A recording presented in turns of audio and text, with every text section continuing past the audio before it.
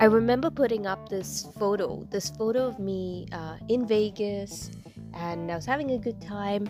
And a friend commented on the photo and she said, "Oh my god, you're so lucky." And you know what? I hate that word. I hate the word luck because nothing in life that you work towards is luck. If she had only known, which I did tell her, that I had worked about 10 years to get myself to Vegas. It was my 21st birthday dream for about 10 years. Yeah, since I was 11, right?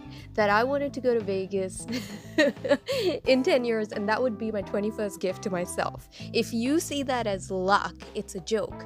You know, when you plan things in advance, I prefer a word called hard work. Because you know what? Luck gets you nowhere, and hard work gets you everywhere.